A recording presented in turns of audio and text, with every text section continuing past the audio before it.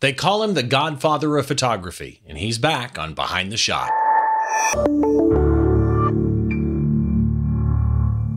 Hi, once again. Welcome to Behind the Shot, the show where we try and get inside the mind of great photographers by taking a closer look behind one of their shots from conception to completion and all those stories and challenges that happen in between. I'm Steve Brazill, and as always, this episode will have an associated blog post.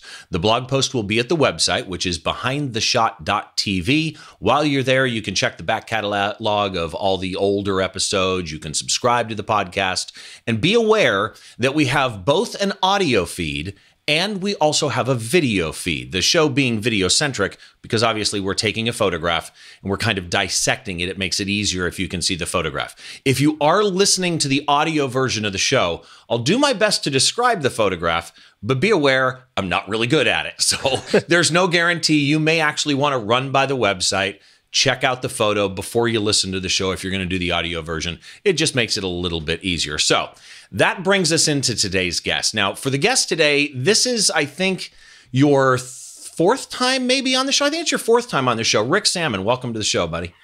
Well, thank you so much for having me back again. I love coming on your show. I love taking pictures with you. Remember we were outside of Vegas in Red Rock Canyon? Red Rock Canyon, I remember it well.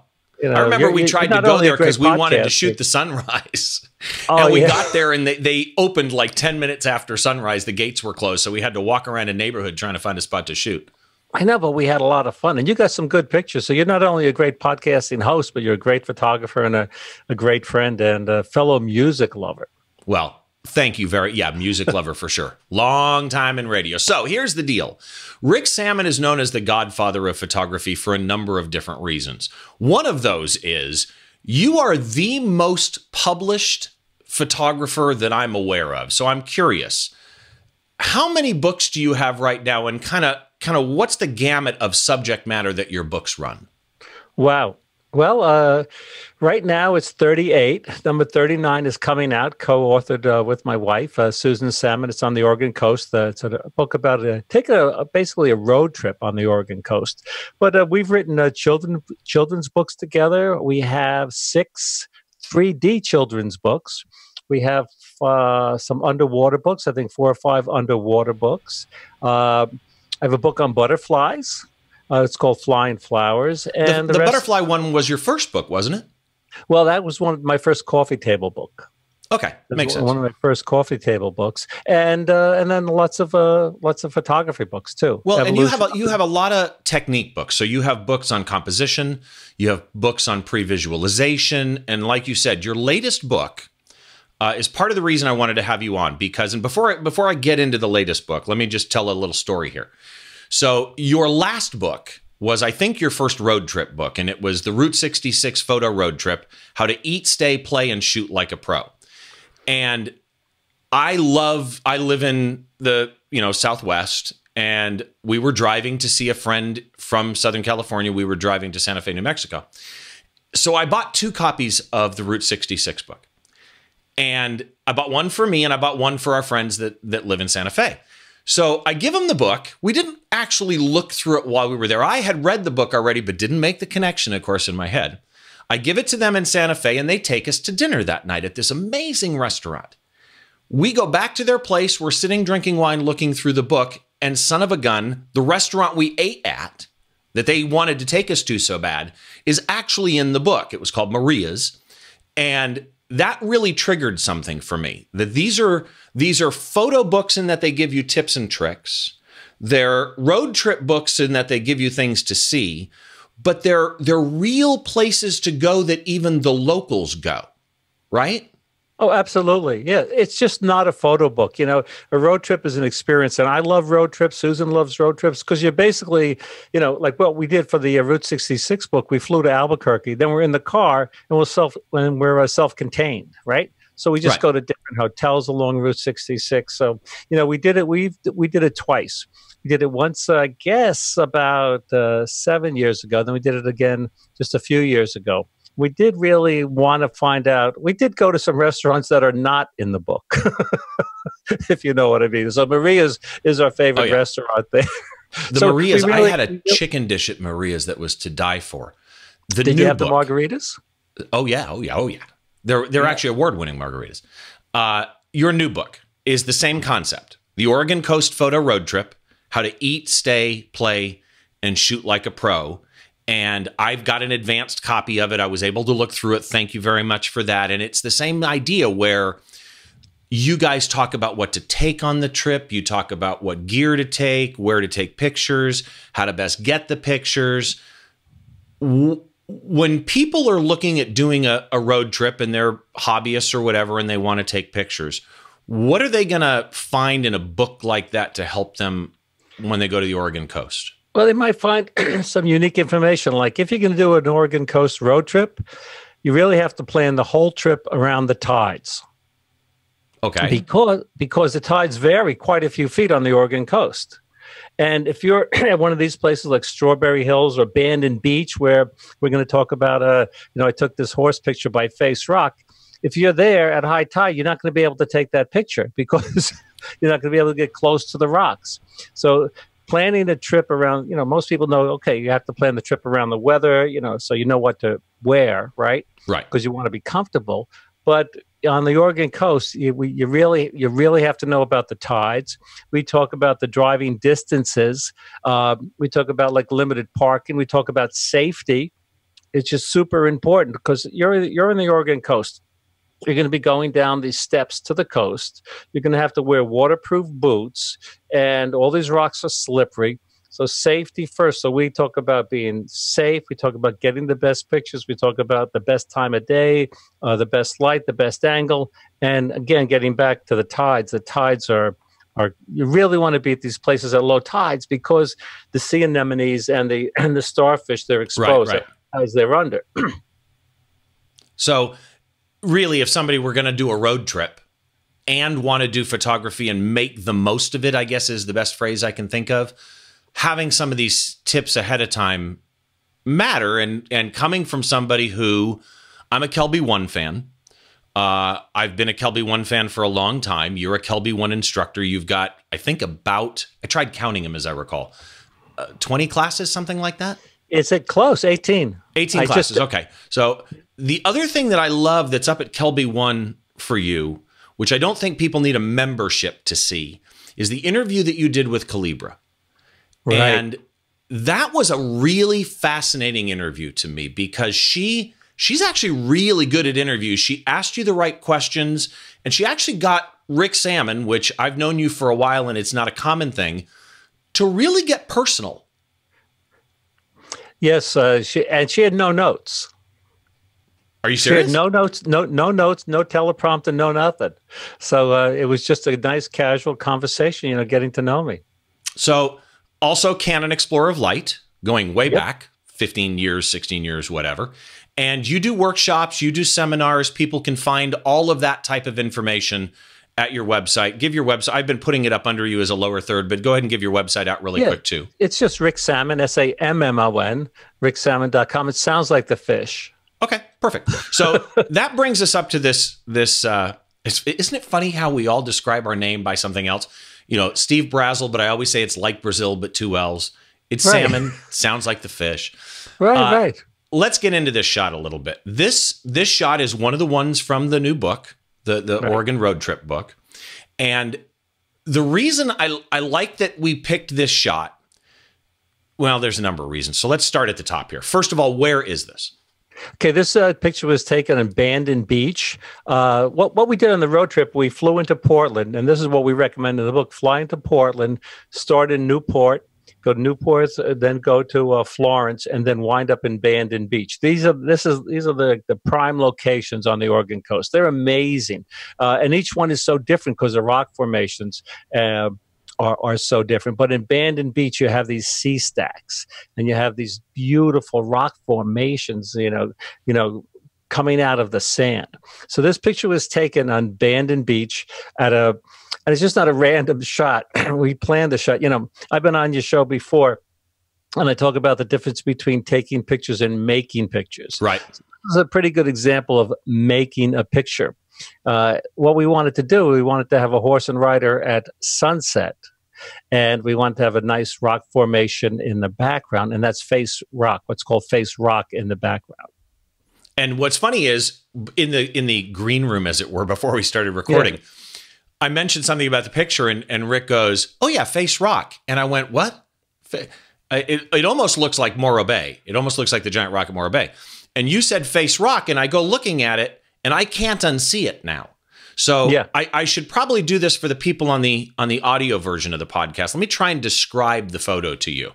And it's not going to be, again, they get harder and harder every show.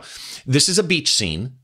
Low tide, the water is clearly pulled way out. There's a horse in full gallop with what appears to be a female model on it based on the hair, and a giant rock out in the water. And it literally looks like a Greek statue has sunken. It's laying on the back of its head, and you can clearly see a nose and a mouth and a chin and eyebrows and hair. And I mean, I can't unsee that now. The coloring, how would you describe what you've got coloring-wise going top to bottom in this, Rick? Well, once again, I want to say that there's a big difference between taking a picture and making a picture. And I'll add to that what I like to do, and I encourage my workshop students to do, I say, think like a painter. What would a painter do? In other words, if it's an overcast day and there's not a lot of color, a painter might paint that, right? But a painter might say, okay, I'm going to use that as an idea. I'm going to use that as a starting point, and I'm going to enhance the scene. And I'm going to add, I'm going to make it look like a sunset. So what I did is it was overcast. Actually, it's a pretty funny story. We planned this trip, a year in advance, and we hired the horse and rider a year in advance. So we get there, and it's overcast. It's so overcast you can't even believe it. So we're there with the students, and we have the horse going back and forth with Face Rock and the fog, because on the Oregon coast, because the weather changes so frequently, you get a lot of fog on the Oregon coast. So the horse is going back and forth, back and forth. Miraculously, 5 minutes before sunset, the weather cleared a little bit. And that's when I took this shot. But the color wasn't great. So what I did to enhance the color, to make it look like a sunset, I used, I know you're a fan of the Nik stuff. Love them. Love it. Nik Color Efex Pro. I used one of the bicolor gradual filters where you could add a color on the top, a color on the bottom, and you could adjust the color up and down, the opacity and the blending. So when you're doing, so you chose what colors top and bottom? Well, I actually forget which one it was in the Okay, so let me approach it this way then. Yeah. When you do that, do you worry? I'm thinking here out loud. People are hearing me think.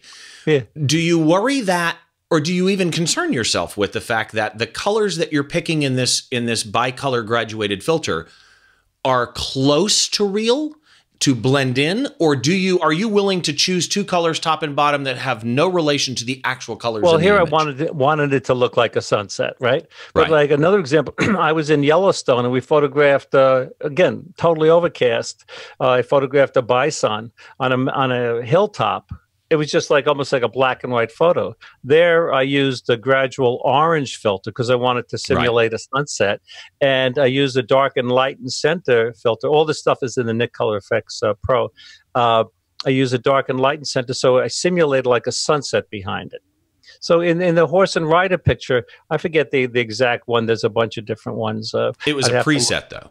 It was one of the presets. Let me ask you this. You do this, as long as we're on this post-production thing, I'm coming up with tons of questions here.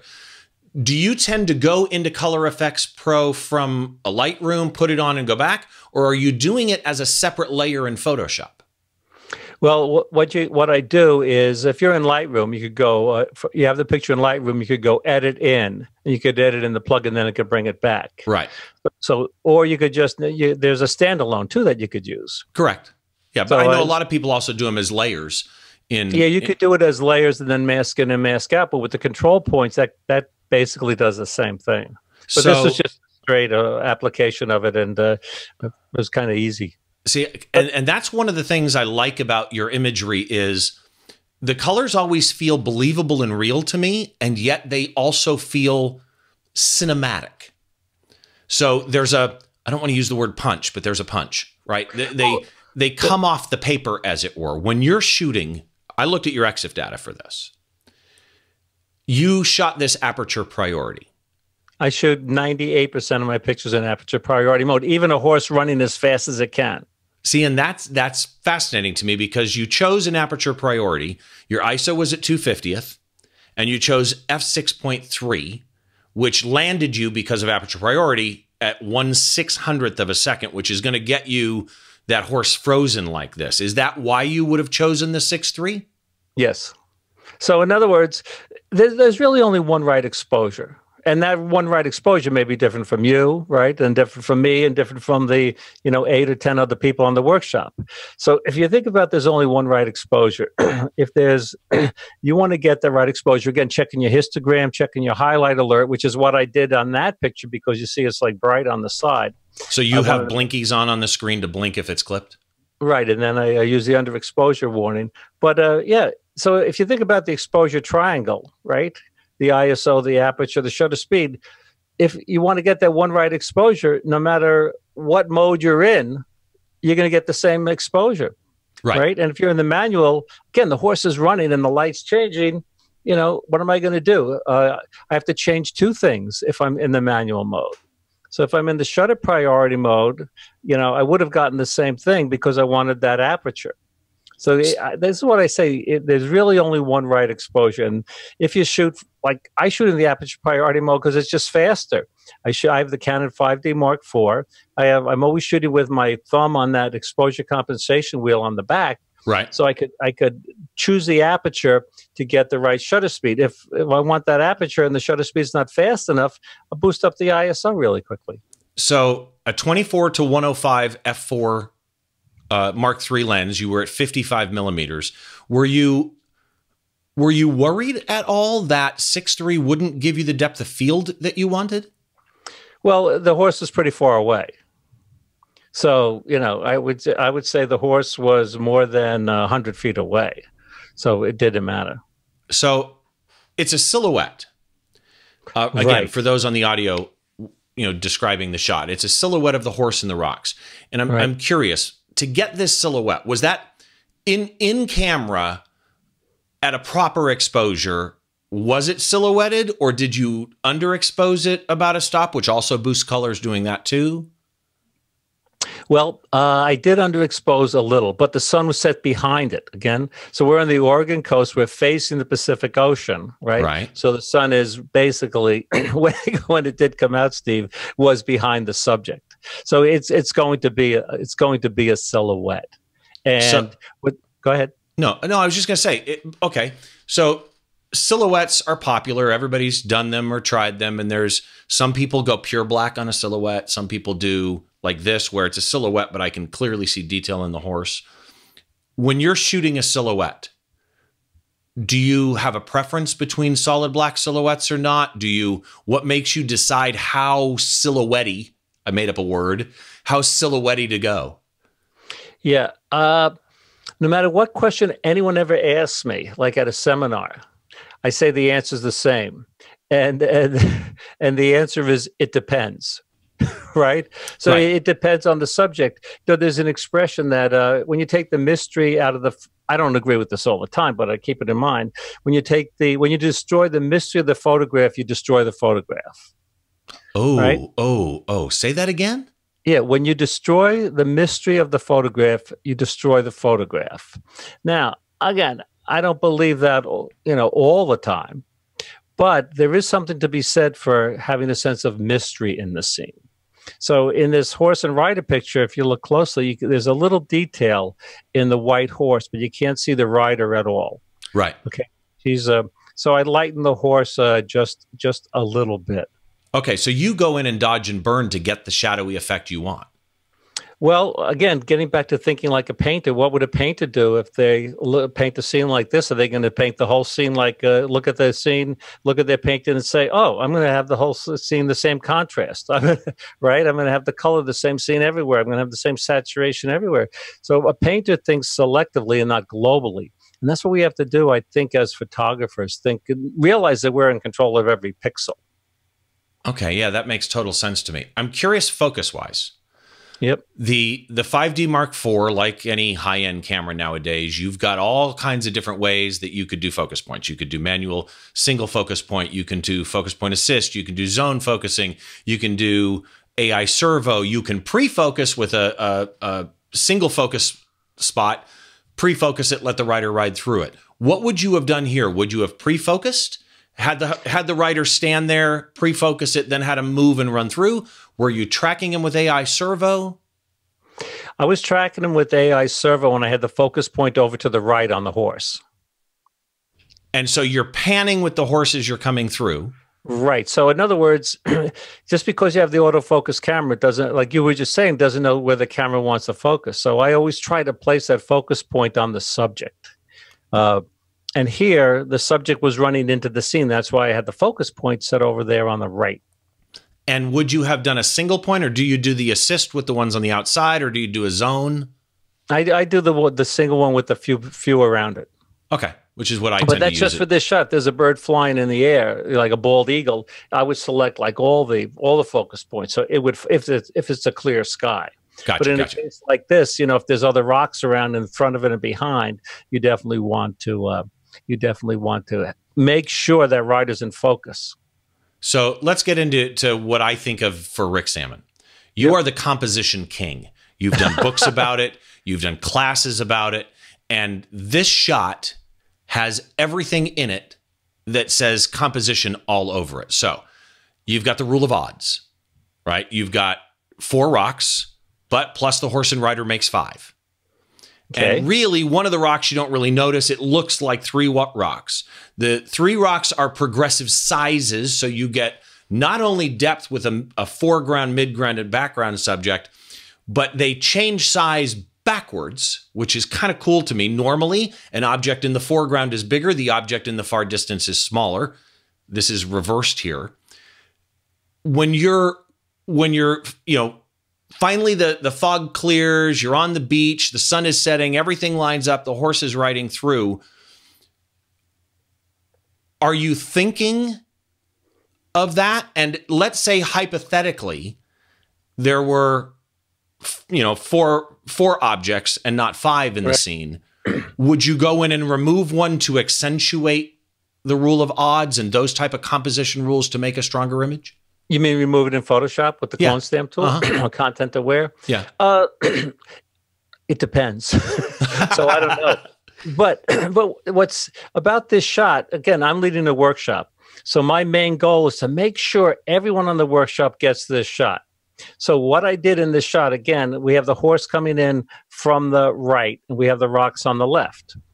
I was suggesting, right? These are just my suggestion. I was suggesting to the workshop students a couple of things. Have the rider, approaching those rocks.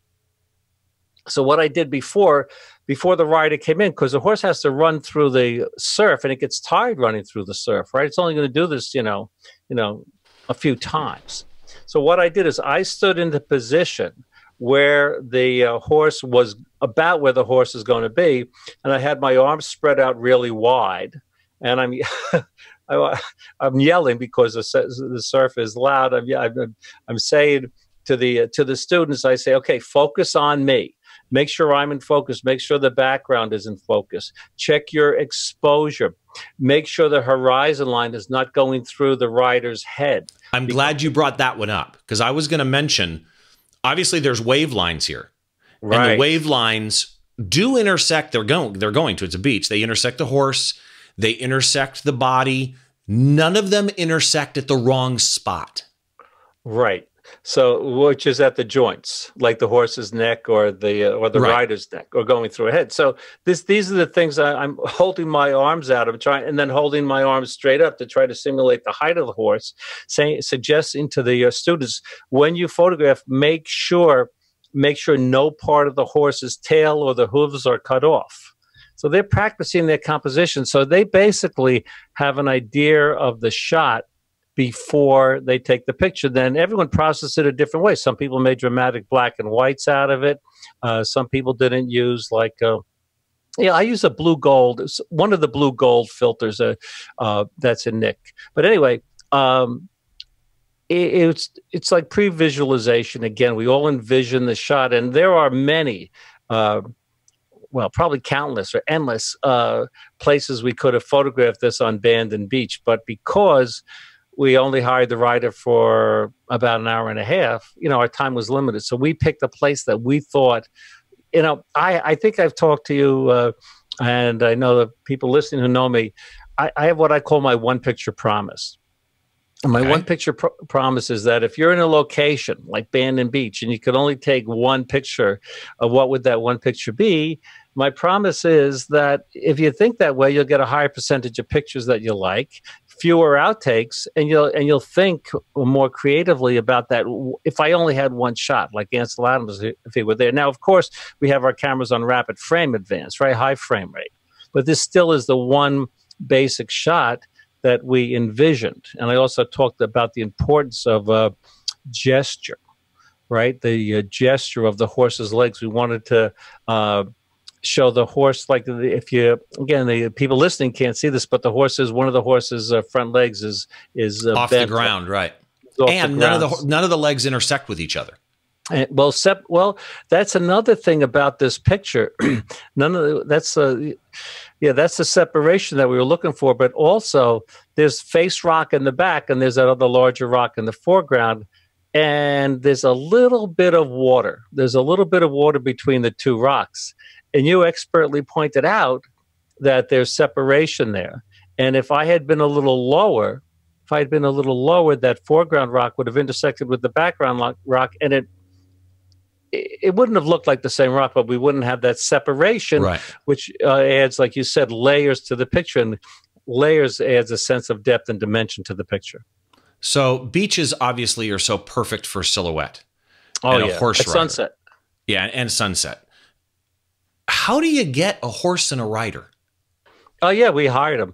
We've been doing this for 4 or 5 years. My friend Alex Morley is my co-leader on this. He introduced me to the Oregon Coast, and actually, we dedicate the book to him. Because actually, it's a interesting story. I'm teaching a workshop in Bosque del Apache in New Mexico, right, yep, where all the birds are. And he's a workshop student, and I'm at one end of the table. He's at the other end of the table, and he has his iPhone, and he's showing someone pictures, and the colors were just amazing. I saw him from 12 people away. So I went down. I said, "Where were those pictures taken?" He said, "On the Oregon coast." And there's a picture of the sea anemones and the starfish. So I said, "We have to do a workshop." So he's my co-leader out there. We did the workshop, and I think we've done 4 or 5 of these, and we dedicate the book to him because he's such an amazing photographer and such an amazing person, too. So give me some insight into your head for a minute. You go out and you shoot, whether it's a workshop or you're just in India with your wife on a vacation, right? you go out and you shoot 100 shots, let's say.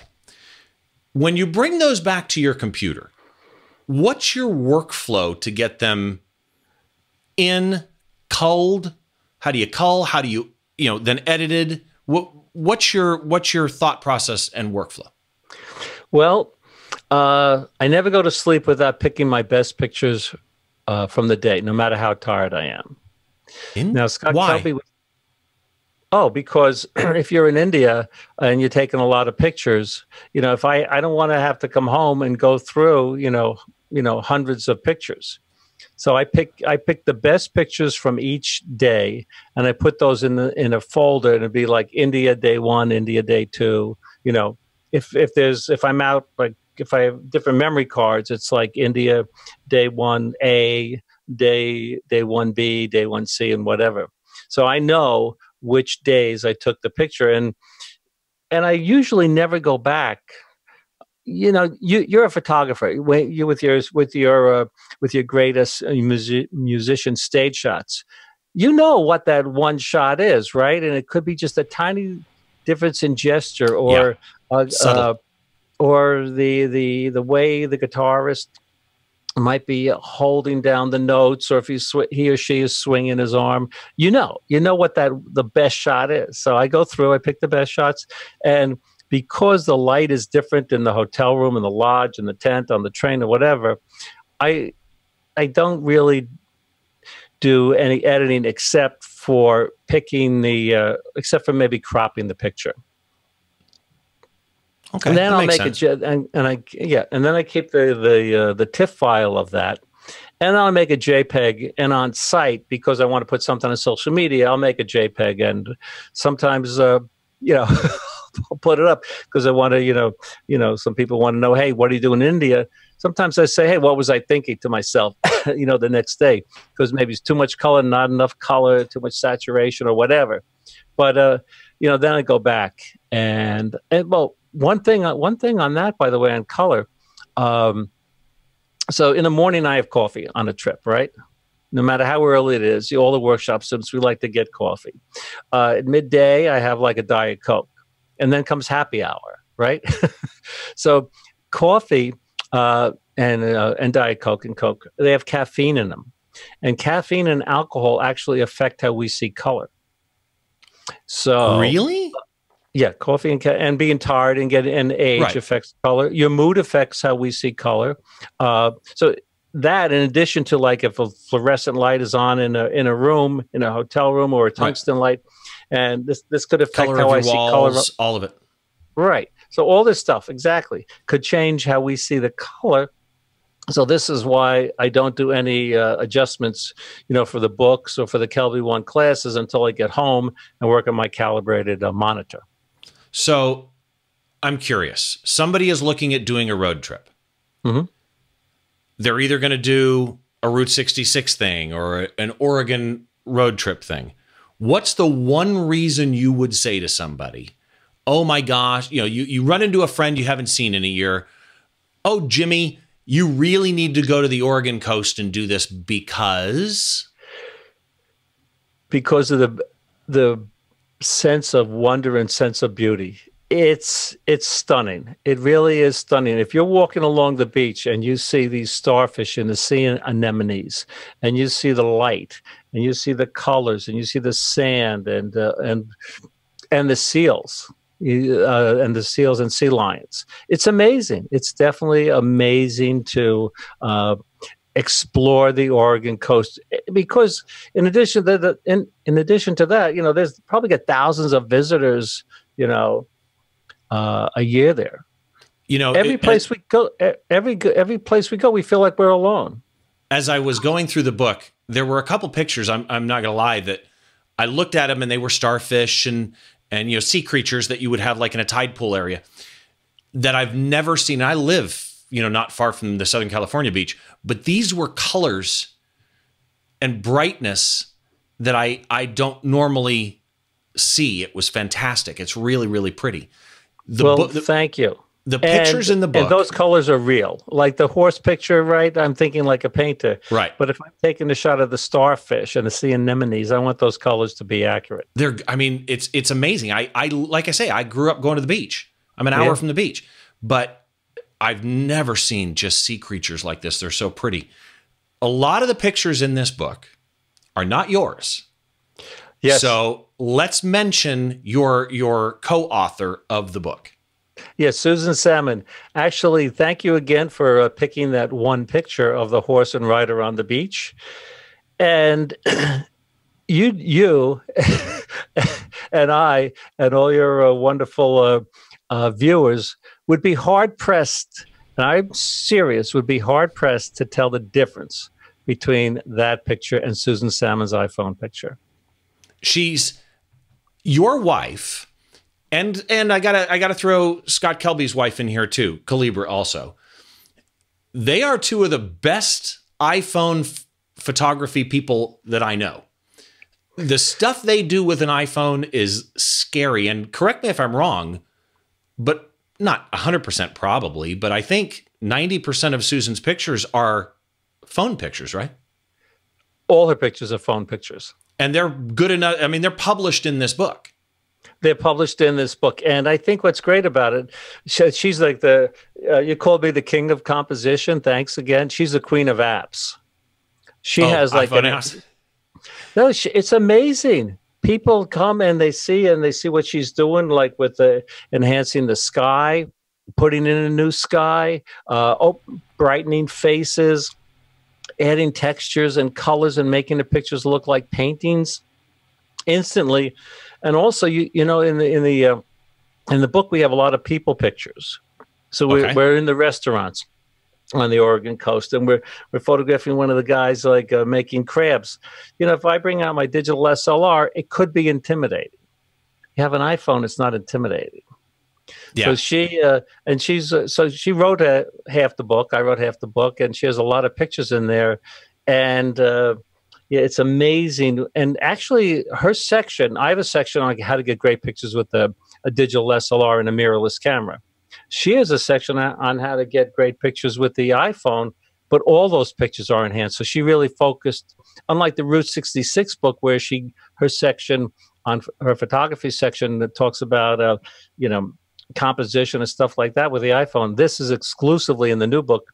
She talks about all these different apps she uses that are. It's just amazing to me. It's honestly amazing to me what tell she her and Calibra can do. And to you, congratulations on the new book. It's the Oregon Coast Photo Road Trip: How to Eat, Stay, Play, and Shoot Like a Pro. And what is the actual release date? I think it's May 21st. Okay, so May 21st, 2019.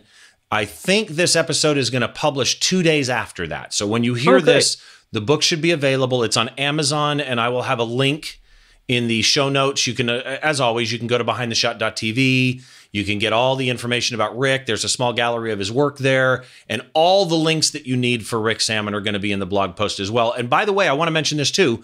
You are also a podcaster. You do a great podcast. Tell me about the podcast. Yeah, I do it with Larry Becker. It's called Picturing Success. I had this unbelievable. This guy is so good. I mean, as you know, as a podcaster, it's great to have guests. This guy is like a rock concert photographer, and he gets these pictures. Like, he shoots at high ISOs, and he's more concerned about the mood than the technique. And he's a great guy, and he brings out the best in the musicians. And it's you. Thank you. You're too kind, sir. No, your work is amazing. I mean, we're going to get you back on the show. I'll come on anytime. I love you guys, man. And it's and by the way, I should say, purely as, you know, not hosting and asking questions of you now, or the fact that I've been on the show, the Picturing Success podcast with Rick and Larry, and it's done interesting. Sometimes Larry does the interview, sometimes Rick does the interview, but they always start with the two of them, or end as well, with the two of them kind of having both listened to the interview, talking about the interview, regardless of who did it. And they get people on from all different walks of life, but many of them are photographers. Most of them are photographers, talking about their road to success, the keys to success. It's really, if you're into improving your success, yeah, you got to check it out. It's picturingsuccess.com. Right? Picturingsuccess.com. Is that the one? Yep. Yeah. Okay. So picturingsuccess.com. His books are all available, almost 40 of them, on Amazon. You can find the links for all of those at his website, which is ricksammon.com. You can find everything at ricksammon.com. Follow him on Facebook, follow him on Instagram, follow him on Twitter. And if you're a Kelby One member, you just had a new class hit on Kelby One. It's basically on how to get the best in-camera exposure. It's 2.5 hours long. Most of the classes there are an hour long. Right. But I put everything I had into this because I really want people. It's just not about exposure and the exposure triangle. It talks about focus. I talk about flash, natural light, constant lights. I think they were a little surprised it was 2.5 hours long. Yeah, but I mean, it's good content, and that's kind of the thing. That's the reason I like having you on all the time. It's just now and then, I don't think you even know you do it, but now and then, it's not even a Sammonism. Now and then you'll just say something that makes me go, wait a minute, say that again? Because, and part of it's probably experience, but part of it also I just think is the way your mind works. You see granular detail that I think other people don't from the learning experience point of view. Well, thank you. I've been doing this a long time. And I was watching a year or two. You watched a video on YouTube and learned it last week. No, I was watching that. Have you seen the Santana Masterclass?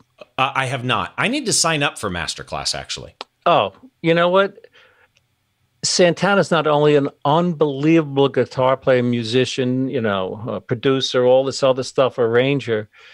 He's an amazing instructor. I felt like he was talking to Rick Sammon. I thought that class was made for Rick Sammon.